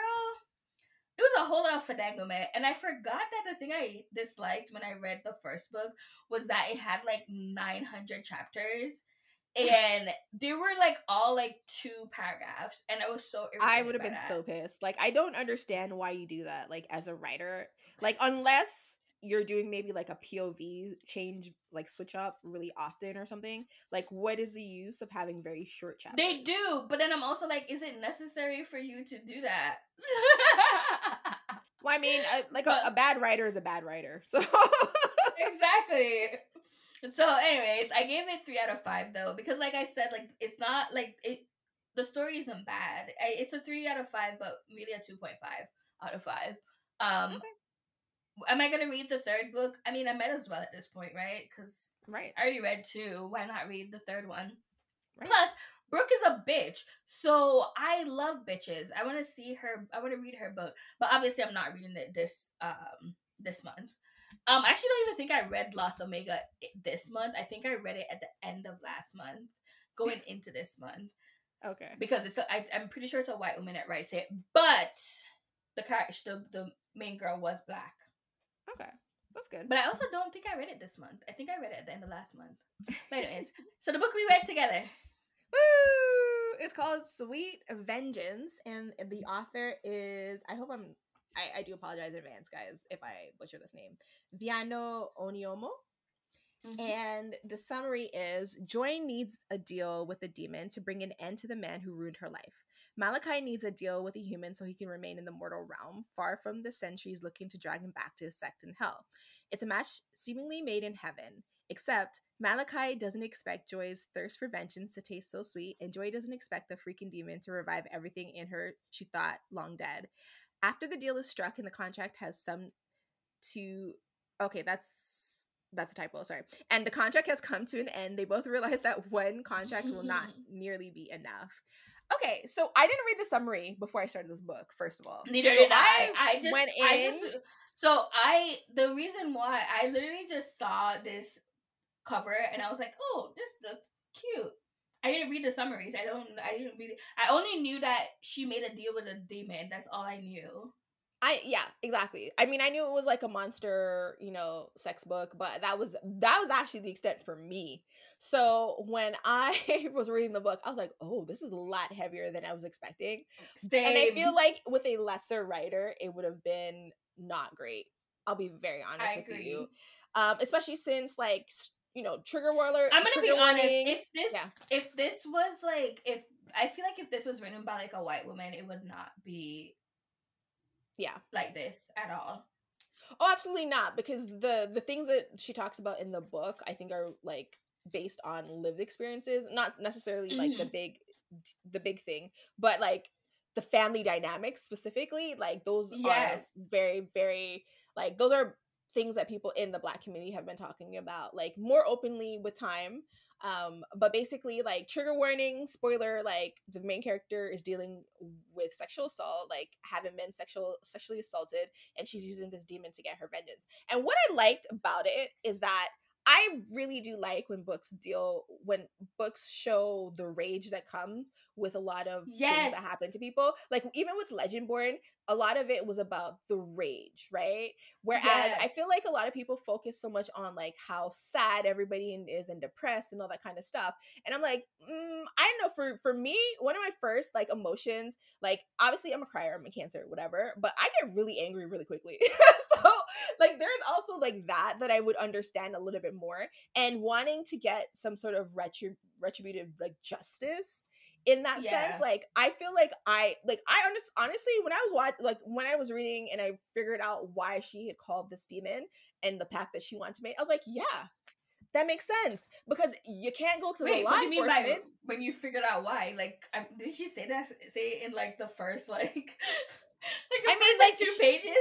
yeah, but that's what I mean. Like, because I remember I went into this book not knowing anything that was going on. So like, I Mm. see that she's making a pact with the demon. I'm like, why is she making a pact with the demon? And then I realized why she's making a pact with the demon. I'm like, When she said, as oh, soon as she said, yeah, "Oh, I'm bringing him because I need it," and I was like, "Huh," I was getting like the vibe of like, okay, so she absolutely has to kill this person, and yes, then right before she said it, I was like, "I bet you, like, you know, it was SA," yeah. and then they said it was SA, and I was like, "Okay, that makes sense." You know what? I honestly wasn't thinking that going into the book, mostly because, as I said, I don't expect like monster sex books to be deep. You know what I mean? And I've read so many Yeah. of them. I was like, oh, maybe he like stole from her family or killed her dad or something like that. You know, like that's what I was thinking a little bit at first. And then when I realized, I was like, you know what?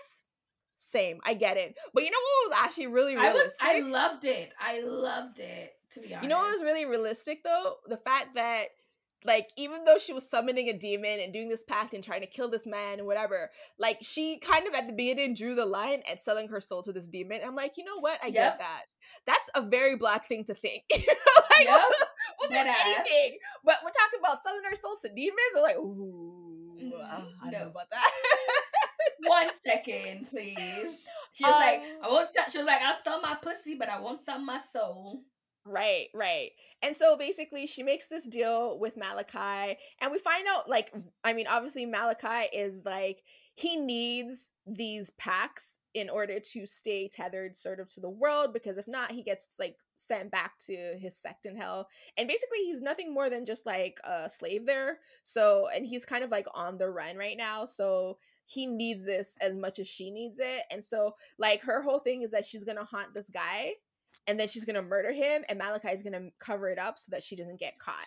And like that's very successful, so you don't have to worry. He gets his ends, and it's justified, in Yep. my opinion. I'm not saying I that loved it. I'm not saying that I support murder, Listen, but I'm just saying, like, if yeah, murder to all rapists, fuck that shit.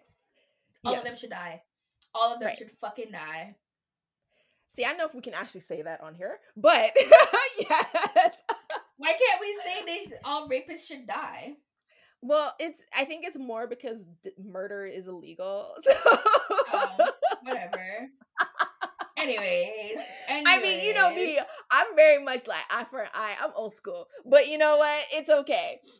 Anyway, so you don't have to worry. She does murder him, and it's great and it's fantastic. And she And feels it no was remorse for it, and it's no perfect. remorse, and like she even questions it, and I was reading the book like, girl, why you questioning it? He got what he deserved, so it is what it is, right?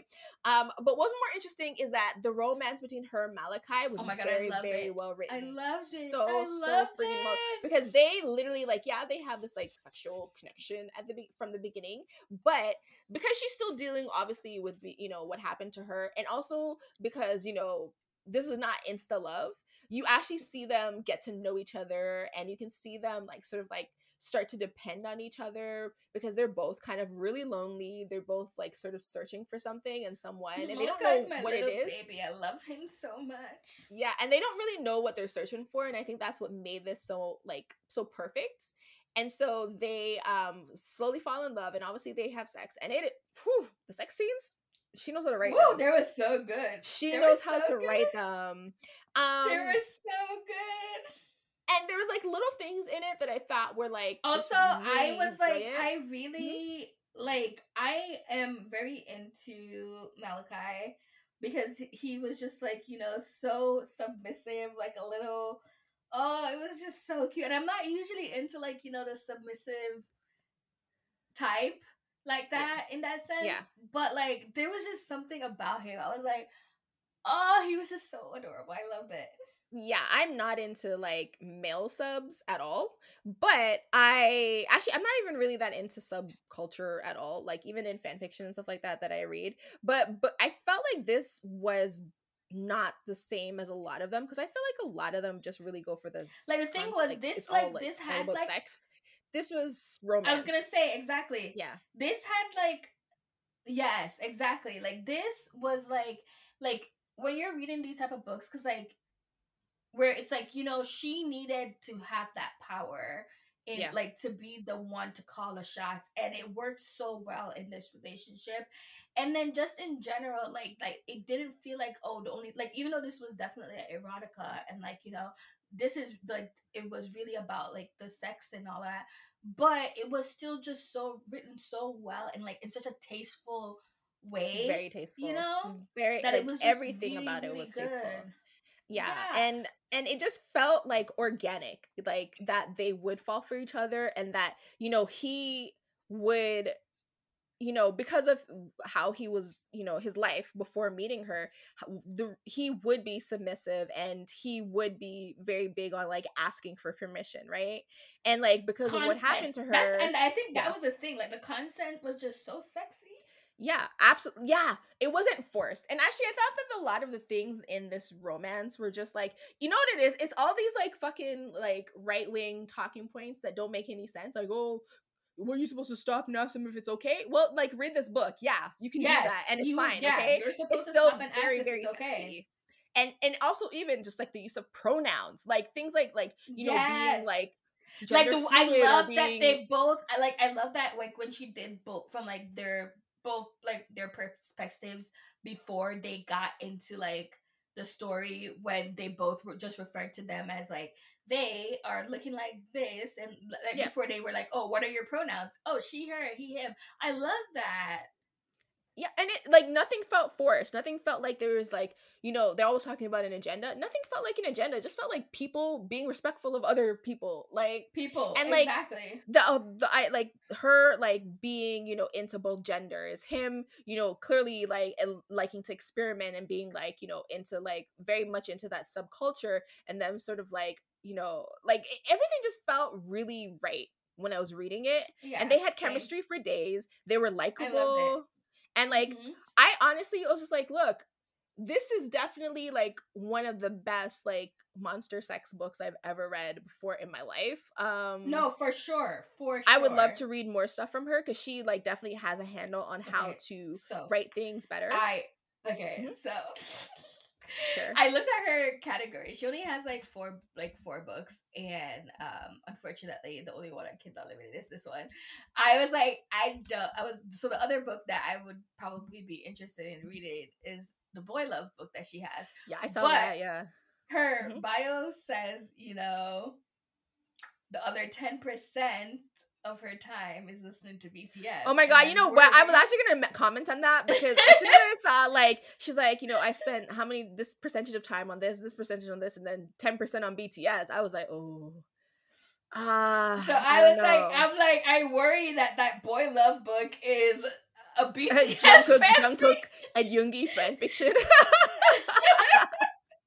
I'm done. Yeah, But how did I you gave it rate a 5 it? out of 5. I gave it a 5 out of Same. I 5 gave it a 5 out of 5. anyways. And I can't believe it's already been an hour and 40 minutes of us talking. Are you surprised? Really? Okay, but yes, we're finished with the book. Okay. I mean, we don't really have a topic anyways. I mean, we kind of do, but we kind of don't. We just really wanted to complain about the Grammys because fuck the Grammys.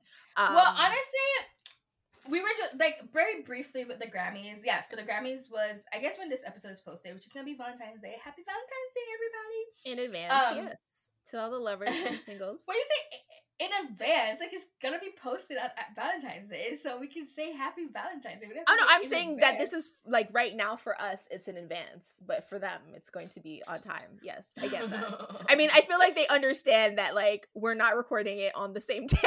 So I know.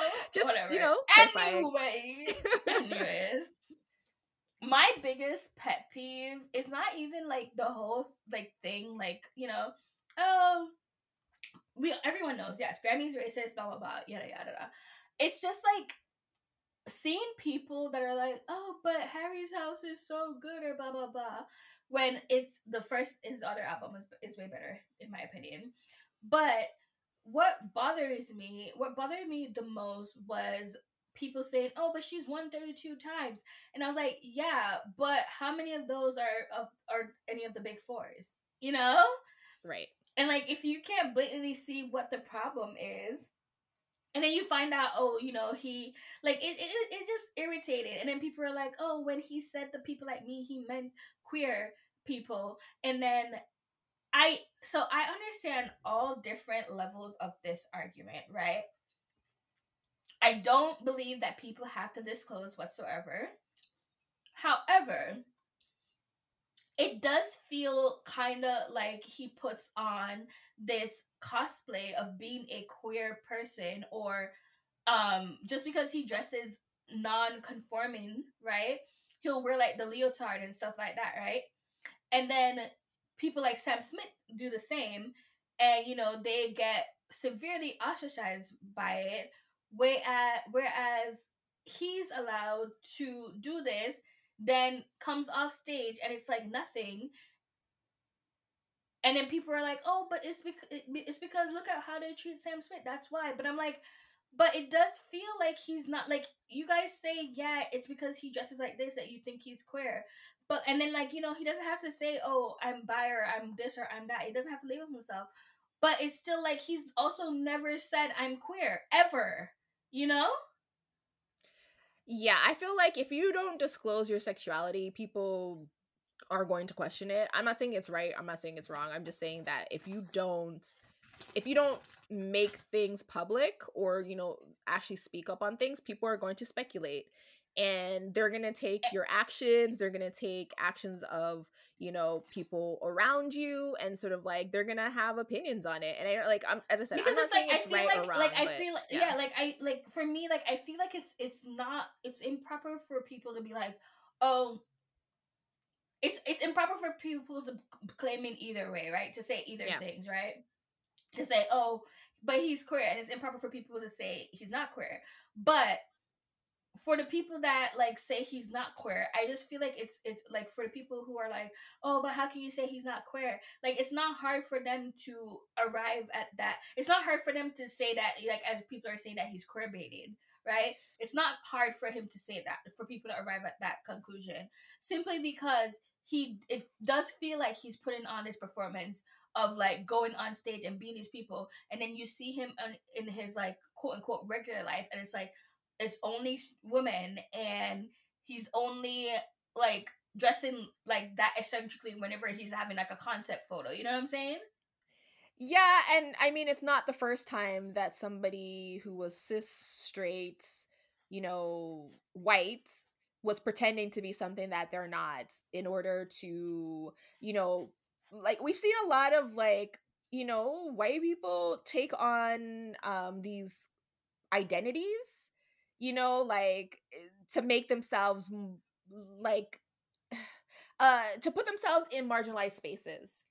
And we've Yes. seen a lot of And it. like, and just for the record, we're not saying that he isn't or he is. I'm I mean, just yeah, I saying don't that know it's who this. very. I mean, I don't really care about hairstyles, to be honest. But like, We're he just could saying that be, like it's not yeah, hard to derive that he could just be using it as a way to appease. You know what I'm saying? or to appeal to the time. I mean, Yeah. yeah, it's definitely an era where people, have a lot of different identities. And, I feel like sometimes, people who are conventionally the norm, they feel a bit left out. And so like they kind of make things up to be a part of it. But it's kind of funny that people are so convinced that he is queer, but if you show them a video of like the police beating up and murdering a black person, like you need to be confused. You need to be like, you have to kind of like state everything that happened in there for them to Happened. Yeah. believe that they didn't deserve it. I don't know. And I'm then just throwing that they're out like, there oh, as a he's so. different, They're like, oh, yeah, he's so unproblematic and blah blah blah. And I'm like, what are you talking about? He's a whole Zionist. Like he's a whole Zionist. Like there's literally a thing of him picking up a Palestine flag and then immediately discarding it. You know what I'm saying? Like whatever. But I just like it was just like, oh, and they're like, oh, it doesn't make sense to attack the artist, which is what I agree with. Like everybody who's attacking him, it's not like he went up there. It's not like he I don't know. It's not his fault that the Grammys are racist and and have all these connections. yeah, and it's not his fault that he's white. And Yeah. and That's basically it. like That's literally what it is. It's not his fault he's it's not white. his fault. So like I mean, as I said, I like some of Harry Styles' songs. I liked him in One Direction. I don't actually care about him any like I think he's boring as fuck. Same. And not even in like an Same. interesting way. I feel like personally, I feel like He's a lot just of the like, things to that me, he does it just seems like he's the kind of like, he just seems like he's a Mick Jagger / David Bowie cosplayer to wannabe. me. Absolutely. And I'm just like Absolutely. we already had the thing, we already had the had it before. Yeah, if that makes sense. Like, and we had it like more authentically done, much more And the interesting. thing is, like, every Harry Styles who is like a genuine fan of music and who is not like just a racist white girl can admit that it did not deserve to win Album of the Year. Like, everyone Absolutely can not. admit that. I just Like, think I for actually, me, and not even Beyonce being robbed. I thought Bad Bunny actually really got robbed. yeah, And it was so funny because you knew Beyonce nor Bad Bunny were gonna win when they did the dance category and that Latin pop category, because they never televised those categories. before, Any category yeah. that you see them all of a sudden categorizing, Yeah. not categorizing, what's the word? Just like presenting online, Presenting on like live, not online, sorry, not live, in like yeah. not in the pre-show. That's when you Yeah. know. But That's true. whatever. That's true. That's the end of the Grammys bullshit. Yeah, I mean, I just want to like say that like I don't know, like I feel like there's nothing else that Beyonce can do to win a Grammy for Album of the No. Year. Of the Like, year, no. especially since like she should have won for Lemonade, she should have won for She Self-Titled. should have won for Lemonade and Self-Titled. Like, I will Absolutely. stand 10 toes down. Like, Yeah. okay, she didn't win for B-Day or like I Am Sasha Fierce. Yeah, no, I get that. Fine, whatever, I get it. But Self-Titled, she literally changed the game of Self-Titled. But okay, fine, you don't want to give it to her for Self-Titled. But Lemonade, Yeah. that was impossible. Yeah. Impossible. Absolutely. So now I'm kind of like, okay, so Beyonce, and the fact that we saw those articles, like every year people from the Grammys secretly do these interviews and they always have the most bullshitty reason about not, oh, Beyonce already has so many Grammys. Yeah, she has a lot of fucking Grammys because you guys don't want to give her the actual fucking Grammy she deserves. So you give her all of these other Grammys, thinking like, oh, well, now she's the most awarded. It doesn't matter what award she has. Like, what? what are you, like, what are you Yep. even talking about at this point, you know? So I mean, I think it's bullshit. I'm never watching the Grammys again. I don't care But if she's shout gonna be out there. to Lizzo, girl. Record of Lizzo the was cute. year. Lizzo was cute, Record, and first black woman yeah. since Whitney Houston back in 95, in I think. 94, I think it was 94, 94. for The Bodyguard, right? Yeah, for The Bodyguard, yep. Crazy. That's insane So, when you think about shout out it. Lizzo. And shout out, like, Adele won an award, Bad Bunny won his award. I mean, like, hey. I respect, you know, the thing with Bad Bunny, though, is I respect him so much as an artist because he stands 10 toes deep that he's not going to switch up and make, like, poppy music.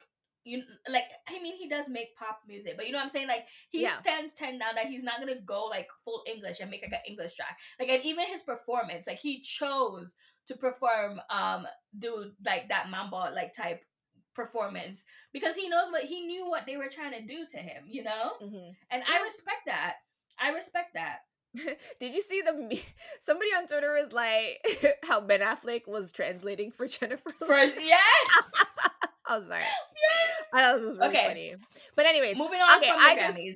I just wanted to quickly come on here and just guys, I don't know what it is about fans these days in this era, but back in my day, you know, when I was a young lad, we had, you know, categories for shipping. If you shipped canning ships, you went to the canon shipper areas, or you stated that you were into canon ships. If you shipped things that were unconventional, you mentioned that, and it was fine. Like, it was you were allowed to do whatever the hell you wanted. If you had headcanons about, like, characters that was, like, you know, kind of crazy, like, I know, like, Bonnie went to the moon or some shit, like, you could do that, and it was fine, because we all understood that these were fictional characters, and that whatever happened on the TV show or the movie or the manga or the anime or whatever, like, that happened, that exists, that is whatever it is. But, you know, in fandom spaces, we're allowed to be imaginative. We're allowed you to can talk do about whatever. things. So why is it in this day and age people are so fucking upset over everything? Like, mostly I'm talking about Bleach, but I've also seen just, like, people, like, talking about Archive of Our Own and stuff like that, which is a little weird, and, like, the whole Fujoshi thing that's going on right now. So I'm just gonna keep it, like, very, very simple.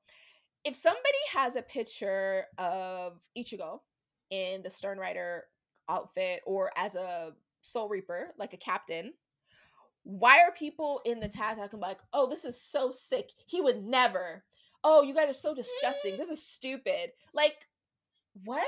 It's a fictional character. This is something that we consider, like, a normal headcanon, like a what if. Fucking Archie Comics does what ifs all the time. You don't see people talking about Archie is a 16-year-old from Riverdale. Why would he be a spy? Like, you don't see people doing that, okay? Like, yeah, you know how so stupid you sound. So, everybody knows Ichigo and Rukia fans have been really big on the whole, like, adultery thing lately. It's actually, like, really fun.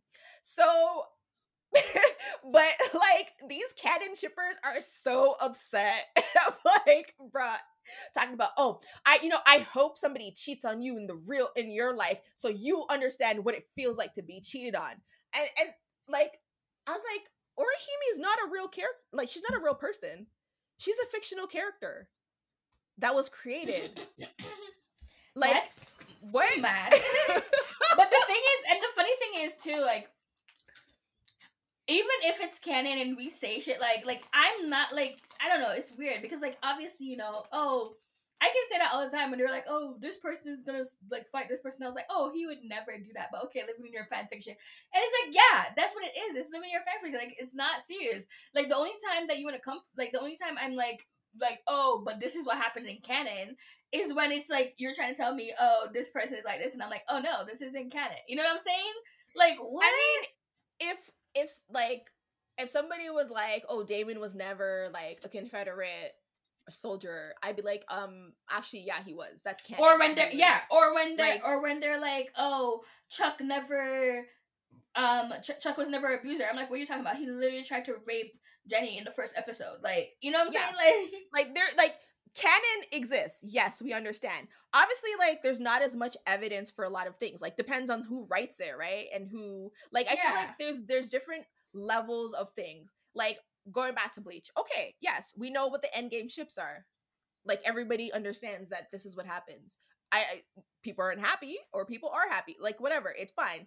But if someone's like literally like, I've noticed that since they noticed that the like canon shippers were getting really personally offended by this, people started going overboard and putting out tweets like, you know, it's a good thing that Orihime got a part-time job at a bakery, so now Ichigo has an excuse to go over and like fuck Rukia or some shit like that, and like give her some sloppy whatever. Like, that Ichigo literally was a would tweet. never. And then like He would literally, never. and but like it's so funny because people are literally being like personally offended by it, and then you're kind of just like, well, I'm like what's not allowed? Like, you guys are allowed to, because let's be honest, like, in terms of this, there's very limited canon information.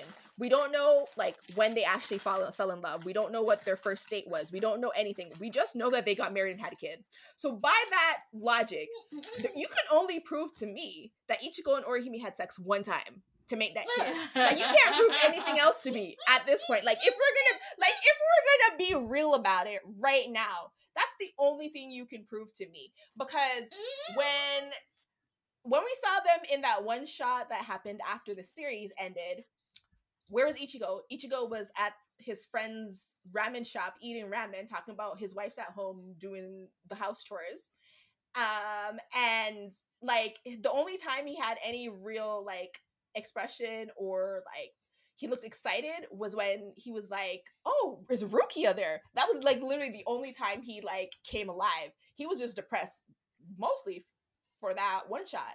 So I'm just like, listen, if we're really gonna take it here, and if people are gonna be like all like crazy and weird about this shit, and like headcanons, just like generic headcanons that have nothing to do with ships, mighty, that just have everything to do with just like being imaginative in this world, then we really are gonna have to go there.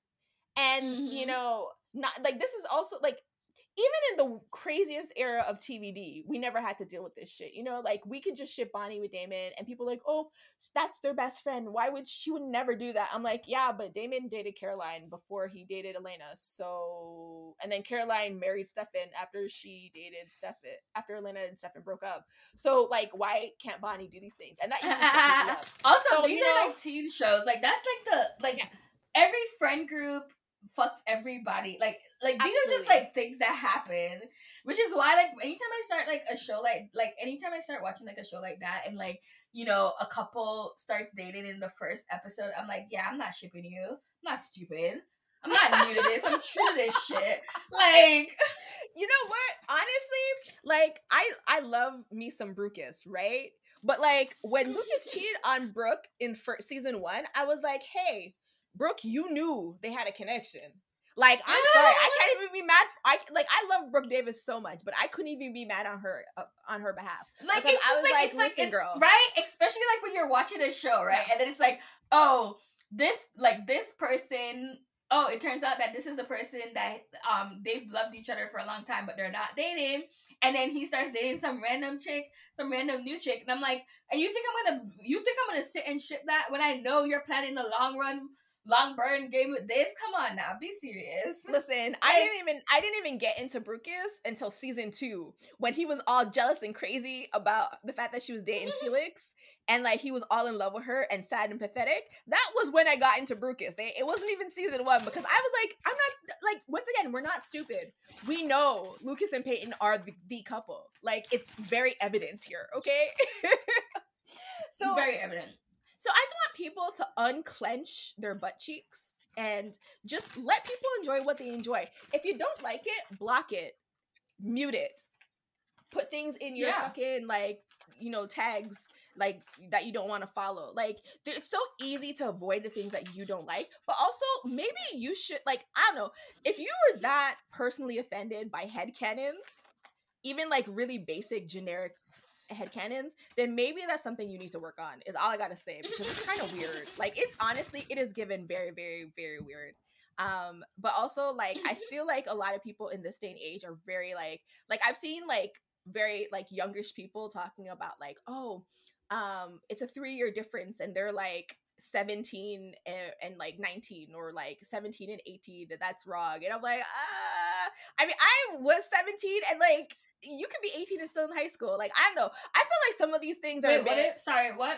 Well, Yeah, like, okay, here's the thing. Like, the yeah. 17, 19, I'm like, not the ideal, but like, I It's mean, it's not whatever. ideal. But also, like, if they were dating each other from like, they were like 14, it's like, you know, you can see like that type of situation where it's like, Yeah, oh, this 14-year-old was dating this 16-year-old. Which is, yeah. I mean, but like, whatever. Not like whatever, but like, you know, you can see like in the context how this could happen. Like, oh, here's this 14-year-old that was dating this 16-year-old because they hung out on They summer or were in whatever. school together at the same time, and they But started dating in school. but like the ones that like for me are like the 20-year-old with like the 35-year-olds, and I'm just like, come on, what You what know, did you it's also even just like a 20-year-old, I think, with like high school, like, you know, those like early college dudes who troll high schools for girls because they're pathetic and they can't date anybody They're in college. pathetic. And That's then the thing is, like like, it's so really funny, right? weird. Like, a freshman, like, those college freshmen, and you would think, okay, they're college freshmen, which means they're right there, like, they're not far from being high school seniors. But instead of them preying on a high school senior, they want to date, like, a sophomore and a junior. You know, it's Yeah, so it's given weird. really weird. It is really giving weird. Honestly, like I feel like I don't know, I feel like there's like this real weird push for like puritanicalism, Mm-hmm. but also like people are doing too much, and I feel like it's like there's these two extremes that are fighting each other, and Like, I the feel thing is, like like, because, like, yeah, the thing for me is, like, when someone was like, oh, this 29-year-old is dating a 39-year-old, like, age gap. And I'm like, I mean, is it really, though? Like, yes, it's an age gap, but, like, that's, like, not, like, you know what I'm saying? Like, for me, it's really when it's, like, like, for me, the thing that really creeps me out is when, like, the really, really young people yeah, are dating, like like, Leonardo really, really DiCaprio's old. girlfriend is Yes. 19. Like, you know what? Like a 10-year age gap when you're 29 and 39 versus when you're 19 and 29, like those are very different things. And I Very think, different you know what it things. is?